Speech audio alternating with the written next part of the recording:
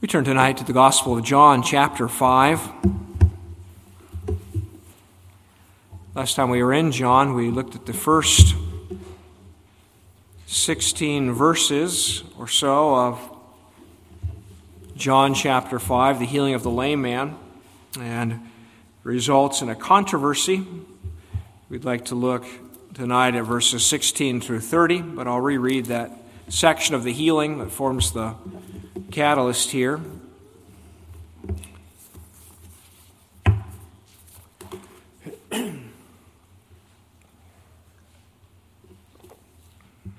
John 5 at verse 1, we hear the God-breathed scriptures.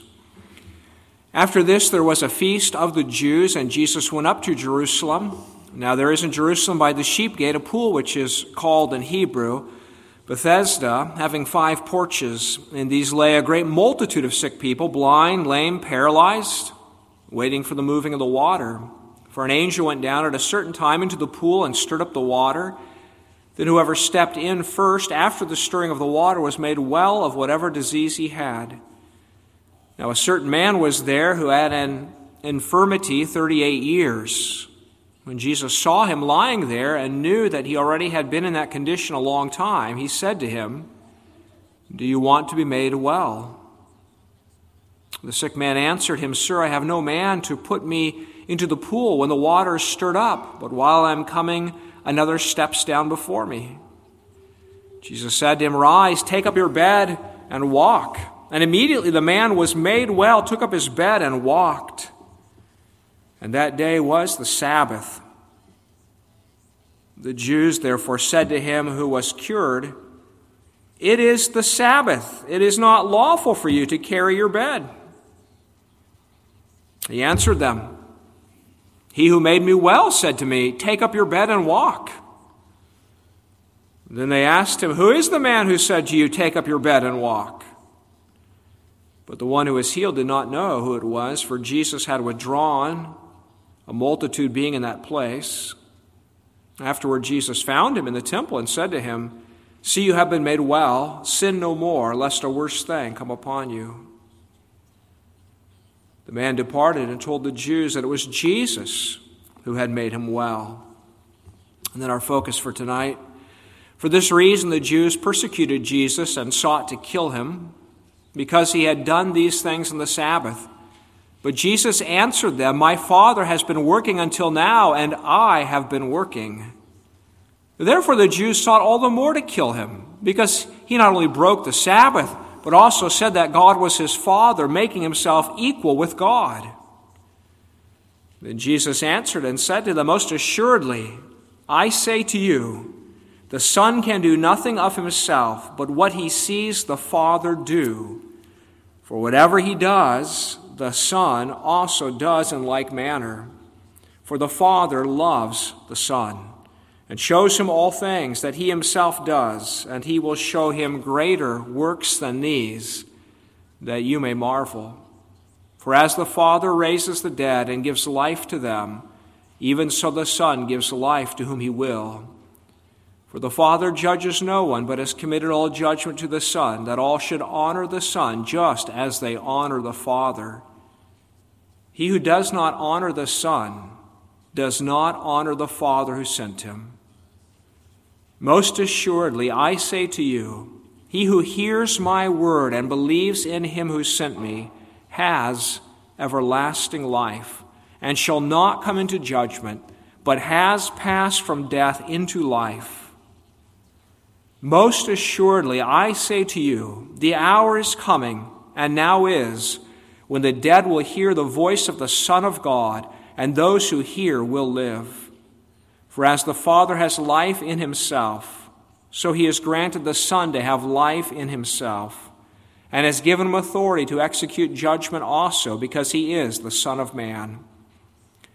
Do not marvel at this, for the hour is coming in which all who are in the graves will hear his voice and come forth, those who have done good to the resurrection of life, and those who have done evil to the resurrection of condemnation. I can of myself do nothing. As I hear, I judge, and my judgment is righteous, because I do not seek my own will, but the will of the Father who sent me. We'll end our scripture reading there, and we'll bow in prayer and ask for God's help. Our Father in heaven, what a glorious revelation you've given to us in John chapter 5. What a magnificent passage, what depths of truth, what a difficult passage for our finite minds. And we pray you will give help to the preaching and to the hearing of the word tonight, that the Son of God may be glorified among us, and that we may give him the honor due his name. In Jesus' name we pray. Amen. Sometimes we're told that controversy is a problem, that we should avoid all controversy. And indeed, there's plenty of controversy to avoid. Paul told Timothy to avoid foolish disputes. Repeatedly, the Bible says to stay away from quarrels about things that don't matter. But there are controversies that do matter. The history of the church has proven that. Very often, controversies have brought about great things. Think of the early centuries of the church. It was the controversies about the Trinity and the persons of the Godhead. It was the controversy about Christ and his two natures, God and man. It was the controversy that was the catalyst for hammering out these truths, for studying the Scriptures, and for writing the creeds, and for dividing from the lie the truth. And so that was important. It's even interesting that in the Scriptures, often the Scriptures that are so important for these truths themselves were given in a context of controversy. And case in point, the passage before us this evening. Jesus makes magnificent statements here about who he is in relationship to the Father that become the basis of much of what we confess about the triune God and about the personal identity of Jesus Christ, the Son of God, but they're spoken in a context of controversy. What he says about himself as the Son of God was bound to bring about controversy. But unfortunately, there have been some who have decided that the safer thing to do is to avoid the controversy. And so some have said, we just need to say Jesus is a good teacher. That's sort of the middle road. It's not that we're not going to honor him, but we don't want to go so far as to call him divine. We'll just call him a good teacher. C.S. Lewis had it right on this point when he wrote, either this man was and is the Son of God, or else a madman or something worse. You can shut him up for a fool, you can spit at him or kill him as a demon, or you can fall at his feet and call him Lord and God. But let us not come to him with any patronizing nonsense about him being a great human teacher. He has not left that option open to us. He did not intend to. Whether or not Jesus Christ is the Son of God means everything. It's not a small matter. The very gospel hangs on this, the identity of Christ as the eternal Son of God. And Jesus, in our text, he announces it, and he demonstrates it, and he proves it. He has come, revealing himself here, showing forth his glory that we may believe. And you remember, this is the whole reason John writes his gospel, as he tells us at the end of the gospel, that these are written that you may believe that Jesus is the Christ, the Son of God, and that by believing you may have life in his name. Only by believing Jesus is the Son of God can you have life in his name. Let's look this evening at this reality. Notice, first of all, the provocative claim that Christ makes, verses 16 and 17, the provocative claim. And then take note of the breathtaking explanation in verses 18 through 23, the breathtaking explanation. And then finally, the enormous consequences. The enormous consequences in verses 24 through 30. Well, if you remember back a couple of weeks, you remember, as we've read it tonight, what leads to the great controversy here. It's that a man who's lying among many sick men gets a visit from Jesus, who says to the paralyzed man, get up, take up your mat, and walk. And the man does that. He gets up. He's healed instantaneously by this mighty power of the Lord Jesus. And he takes up his mat and he begins to walk. But it's the Sabbath day, and the Sabbath police are out in full force, and they catch him. Hey, carrying a mat. They had some 39 rules about the Sabbath, the Pharisees did, about ways that you might break the Sabbath. and they were out in full force to catch those who would be doing this. And so they confront the man. What are you doing? He says, well, the man who healed me told me to do this. They said, who is the man, not who healed you, but who is the man who said, take up your bed and walk? And eventually the man finds out it was Jesus, and he tells them it's Jesus. And then the dispute starts in verse 16. For this reason, the Jews persecuted Jesus, sought to kill him, because he'd done these things on the Sabbath. And then Jesus answers them. Verse 17, my Father has been working until now, and I have been working. Now, this is a remarkable statement Christ makes. New Testament scholars tell us that at this very time, the Jews were taken up with the question, does God obey his own laws? Does God obey his own commandments? And specifically, does God obey the Sabbath commandment? They understood what Jesus said in the first part there, that the Father has been working. They understood that. That though God created the world in 6 days and rested the seventh day, though he entered his rest, that they knew what we heard this morning in terms of God's providence, that though he rested from creating, he did not rest of everything. He continued to uphold the world and to govern the world. God's rest is not the rest of inactivity. So when Jesus says that the Father, God, has been working, they would agree he has been working. But the question they wrestled with then, is God guilty of violating his own law? Is he guilty of violating the Sabbath law? And sometimes they got kind of clever to put this all together. And the famous New Testament scholar F.F. Bruce notes a story from about the time that John was writing this gospel account. Story is that there were 4 quite important rabbis who visited Rome, and while visiting Rome, they were presented with this question whether or not God keeps the Sabbath laws. And so they concocted this rather ingenious argument. They decided that since the whole universe is God's, that God in his working did not carry anything outside of his dwelling place. That would be to break the Sabbath.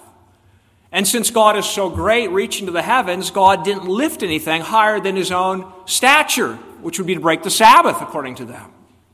And therefore, they could conclude God kept the Sabbath. Casuistry, obviously. But however the Jews tried to answer the question, they all agreed that God was busy on the Sabbath, upholding the world, ruling the world, governing the world, and working for redemption. But what they can't handle is when Jesus says, I'm just doing what my Father has been doing. I'm just doing what my Father's been doing. If it's good for him to be working on the Sabbath, it's good for me to be working on the Sabbath. Now, that was a staggering claim for these Jews to hear. Because if they knew one thing from the Old Testament scriptures, it was that God is one. There are not many gods, but one God and a unique God. And no man is God. Right? Isaiah 45, I am the Lord and there is no other. Isaiah 40, to whom then will you compare me that I would be his equal, says the Holy One. And now there's a man standing before them saying, I am his equal. He is my Father. I am his Son. Verse 18, therefore the Jews sought all the more to kill him, because he not only broke the Sabbath, but also said that God was his Father, making himself equal with God. Now, it's interesting that what the Jews saw so clearly, that Jesus was claiming equality with God, various false teachers have tried to deny both that Jesus is God and to deny that Jesus claimed he was God. You can read the Jehovah's Witnesses materials, for instance, and they say repeatedly that Jesus never claimed to be God. Well, that's remarkable, because there the Jews were who knew the Old Testament, and there were the Jews who were standing face to face with Jesus, listening to him, and they concluded he was claiming to be God. We might say cynically, well, if only the Jehovah's Witnesses had been present, we could have arrested this whole controversy. They could have told the Jews, he's not claiming to be God, and there would never would have been a crucifixion. Well, of course not. Of course not. The Jews understood that he was making himself equal to God. And as the episode goes on, Jesus does not back down 1 inch to retract any of the claims or assumptions, but he presses forward with the point. And so we move on to consider the breathtaking explanation that Jesus gives here. Repeatedly here, Christ calls himself the Son, the Son, the Son. And then in verse 25, he says it fully, the Son of God. And he explains there's a glorious unity of the Father and Son in a passage that's really extraordinary. And there's many facets to this that are quite deep and heavy in terms of inter-Trinitarian theology and understanding how this all goes together. But I think we could say that Jesus is saying at least 3 things about himself here in these verses. Number one, he is proclaiming a personal unity with the Father in verses 19 and 20. When he says, "Most assuredly I say to you, the Son can do nothing of himself, but what he sees the Father do, for whatever he does, the Son also does in like manner, for the Father loves the Son and shows him all things that he himself does." There's a perfect unity of the Father and the Son. We, of course, could think of analogies, human analogies, hardly compare, of sons who imitate their fathers. Right? Sometimes little boys begin to walk like their dad, or talk like their dad, or dress like their dad. They learn of their father, and they do certain things. And in that they express maybe a bit of the genetic unity they share with their father, certainly something of the loving unity of a son loving his father. But Christ speaks here of, I think, the eternal unity between the members of the Godhead, the eternal Father and his eternal Son. The Father is the first person of the Godhead because he's not begotten, he's not proceeding, but he is the Father who begets. And the Son is the one who's begotten. We speak of the eternal generation of the Son.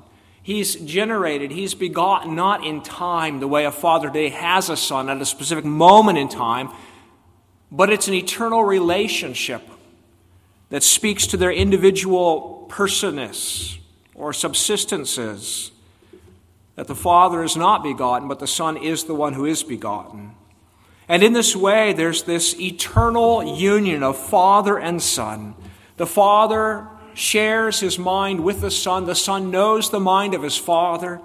The Father wills this, and the Son knows his will and reveals the will of his Father. For the Father loves the Son and shows him all things that he himself does.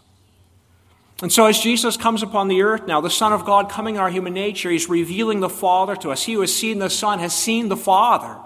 As you see the works that Christ is doing, as you hear the words he speaks, as you watch him, for instance, healing this lame man, you are seeing the heart and the will of the Father. And Jesus says, if this is making you stumble, well, hold on to your seats, because the Father will show him greater works than these, that you may marvel. All the words Christ uttered, all the works he did during his life on earth are the implementing of God's will, are the making known of God's name and the Father's perfections and counsel and good pleasure. So there's that, first of all, the personal unity with the Father. But the second thing we could point out here is that Jesus announces that he, through the Father, has the power of life. The power of life. He says in verse 21, "For as the Father raises the dead and gives life to them, even so the Son gives life to whom he will." And then Jesus says it even more dramatically in verse 26, "For as the Father has life in himself, so he has granted the Son to have life in himself." Now, sometimes there's debate here. Is this referring to something eternal in terms of the persons of the Godhead? We speak of the ontological Trinity, the study of being. So we speak of the ontological Trinity, the relationships of Father, Son, and Spirit eternally. And then we speak sometimes of the economic Trinity, the Trinity now in the economy of redemption, fulfilling certain roles, right? The Son is sent by the Father, the Son comes in obedience to the Father, and so forth. I think in this case, verse 26, that it's talking about the eternal relationships. That as the Father begets the Son, in terms of the eternal generation of the Son, the Father gives to the Son the power of life in himself. I noted this morning that this is something that God alone has. We speak in theology of the incommunicable attributes of God and the communicable attributes of God. The communicable attributes of God are those attributes that find some analogy in man. So God is good, God is loving, and so are his people in some reflective way. But the incommunicable attributes are those which God himself possesses, and they find no analogy in us. And the first of these is the self-existence of God, the independence of God. Sometimes it was called the aseity of God. That God has life in himself. He is the I am who I am. He's not created. He's not dependent on any other. Unlike us, we are entirely dependent. And as the Father is the first person of the Trinity who eternally begets the Son, he, in a certain way, gives to the Son what he himself has, the power of self-existence, the power of life. Not in time. Not that there ever was a time the Son didn't have it, but in terms of their relationship. Thirdly, Jesus tells us here that he has not only the personal unity with the Father, not only the power of life from the Father, but he has from the Father the prerogative of judgment. He says in verse 22, "For the Father judges no one, but has committed all judgment to the Son." All judgment to the Son.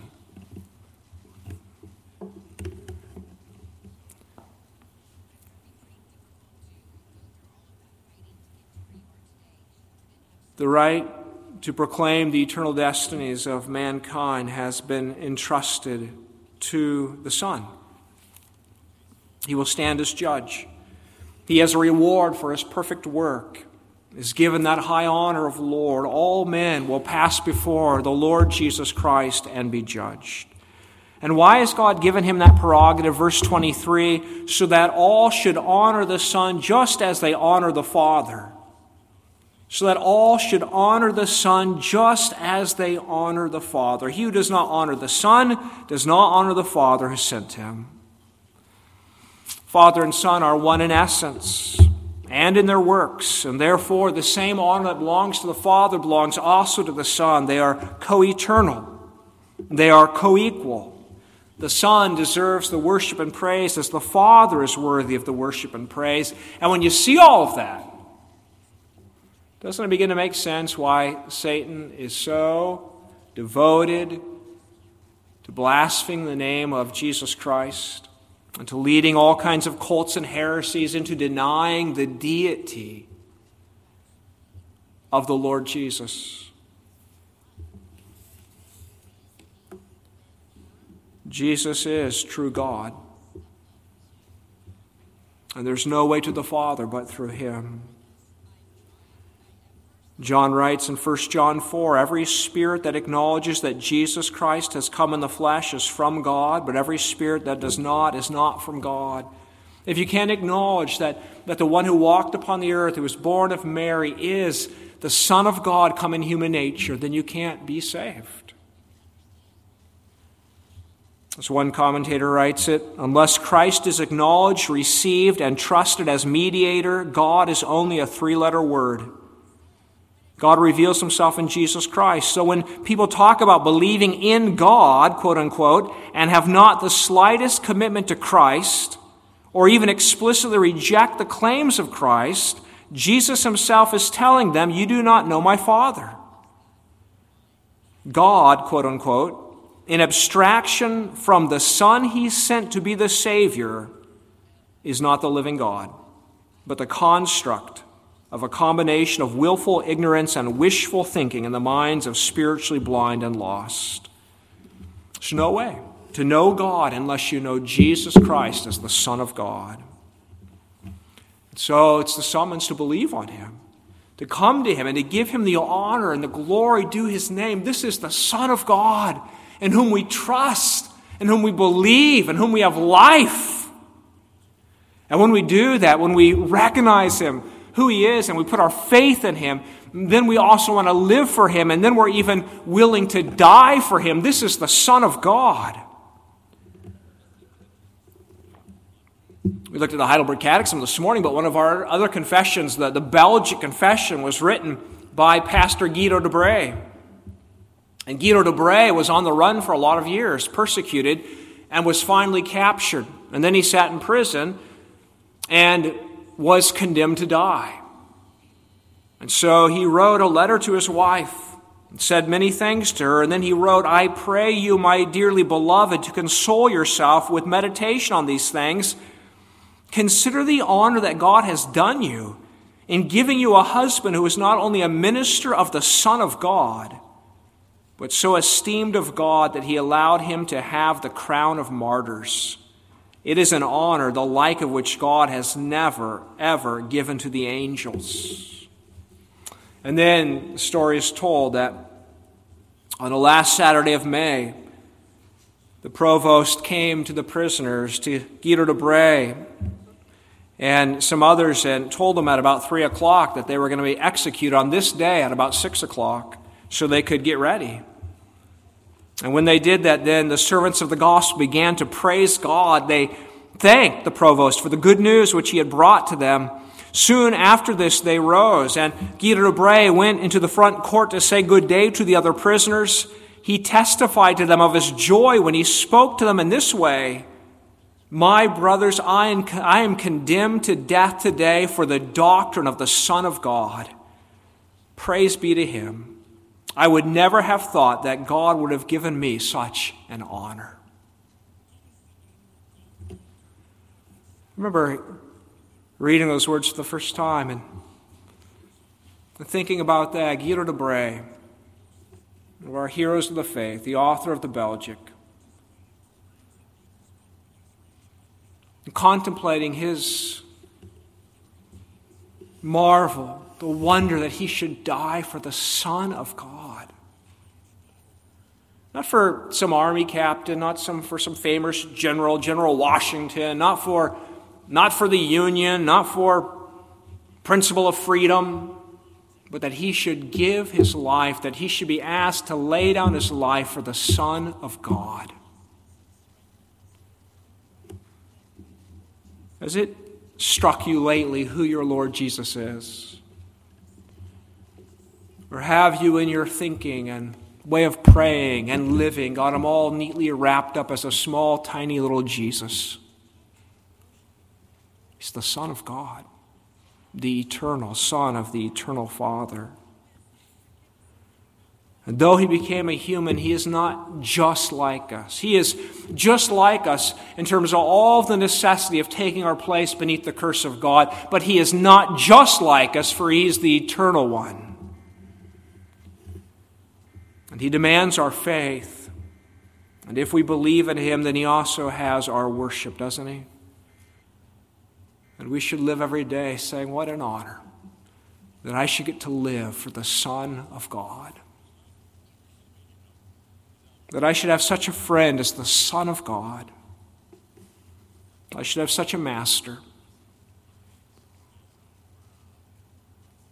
So we've seen the provocative claim and the breathtaking explanation. But finally, let's look at the enormous consequences that follow. Jesus says, as we read in verse 23, that he who doesn't honor the Son doesn't honor the Father who sent him. And then he says in verse 24, "Most assuredly I say to you, he who hears my word and believes in him who sent me has everlasting life and shall not come into judgment, but has passed from death into life." It's the consequences of life and death eternally, isn't it? And so this claim of Christ is like a wedge. Maybe you've split firewood with an axe before. You've certainly seen someone doing that, and you know that when that axe head comes down to the wood, there is no neutrality, there is no compromise. When that axe head comes through dried wood, there is the cracking sound of division, one side or the other.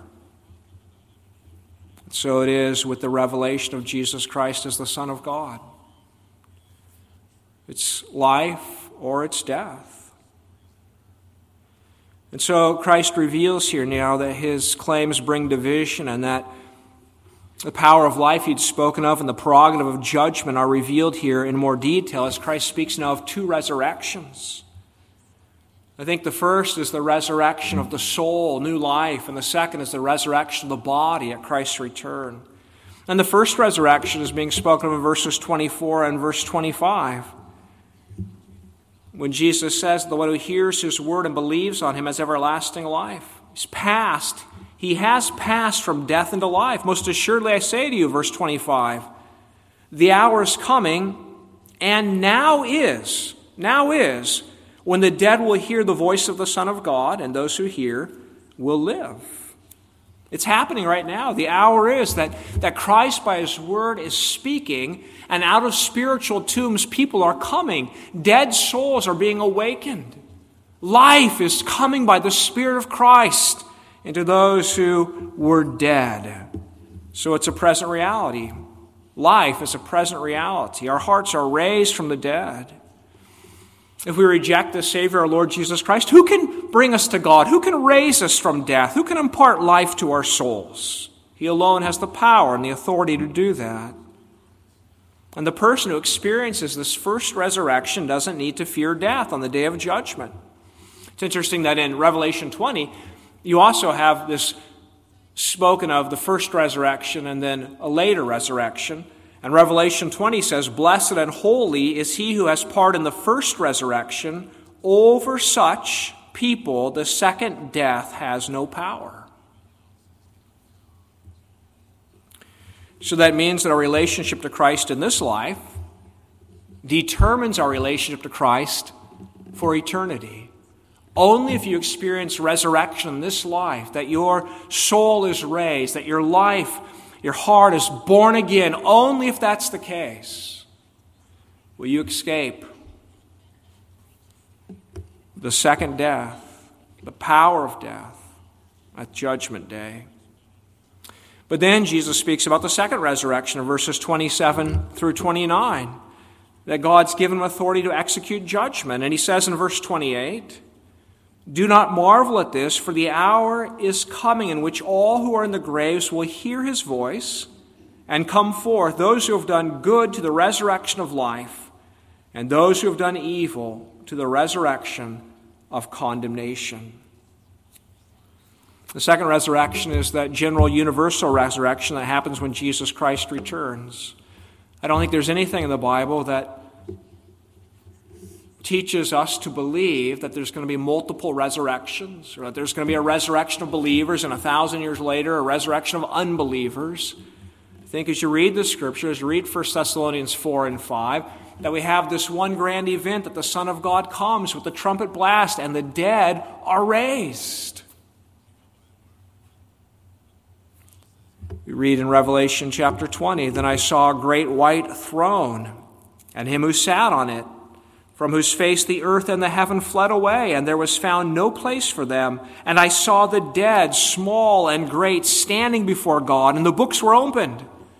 And another book was opened, which is the book of life. And the dead were judged according to their works, by the things which were written in the books. The sea gave up the dead who were in it, and death and Hades delivered up the dead who were in them. And they were judged, each one according to his works. Then death and Hades were cast into the lake of fire. This is the second death. And anyone not found written in the book of life was cast into the lake of fire. Words of revelation, but also by the Spirit, they were written by John's pen, the same John. So Christ is telling us that it's by his mighty voice that the dead are going to be called forth from their graves on that last day. What a glorious day that will be when the Son of God appears. in all of his glory, and every tomb is opened, and all the bodies cast in the bottom of the sea are raised, and death and Hades give up their dead, and they stand before Christ for judgment. To the Son of Man now he's called, is the right of judgment. All are resurrected, but not in the same condition. Some are resurrected unto life, others are resurrected unto condemnation. But the enormous thing here is this, that God has put our eternal destiny in the hands of his beloved Son. God has placed in the hands of his Son the determination of the eternal destiny of every single one of us. To know Christ is to know that on that day I'll be able to stand. Because the one who has called me to himself and given life to my heart, the one who is the judge in that day, is the one who's already stood trial in my place and borne the curse upon me and my sin. And when I see that judge, I'll rejoice that all is well. To reject Jesus Christ and to deny him his honor as the Son of God is to know that when he comes on that day, it will be the most fearsome and worst day of my entire existence. Because I, before the Son of God, will be cast into everlasting fire. And so Jesus Christ calls sinners to believe on him, the one who reveals the Father to us and the way to the Father through his saving death. And so you see that those who are overly eager to avoid controversy in this life will discover the very worst kind of tension and controversy of all life on that last day. But those who are willing to embrace Jesus Christ in the midst of controversy, to go outside the gates to where Jesus is cast out of Jerusalem, to embrace this Christ despised by the world, to give him the honor as the Son of God, to believe on him, will find on that last day not controversy and tension, but glorious, glorious peace, as the Son of God confesses you before the Father.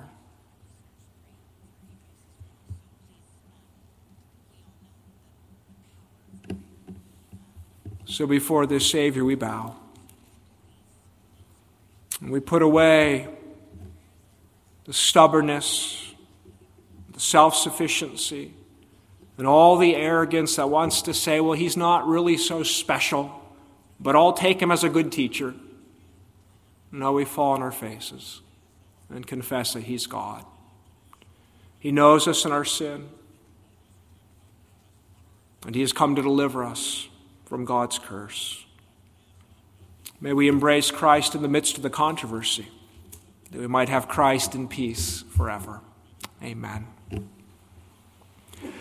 Our Father in heaven, we thank you for giving to us your beloved, and we thank you for his glorious revelation, so clear, so straightforward, so powerful, that we may know him in truth. And we pray, Lord, for the hearts of heretics and cult leaders, asking, Lord, that you would turn them in repentance or that you would silence their lips. We pray for those who've been captive bound by false interpretations, that the light of your word would shine upon them, that they would realize that these lies about Jesus cannot stand before the test of Scripture. And we pray, Heavenly Father, that you receive our thanks, and that you have delivered us from the lie of the evil one, to know your beloved Son as the eternal Son of God and as our Savior. In his name we give you thanks, and we pray that you will guard us for that great day. In his hand, in Jesus' name, amen.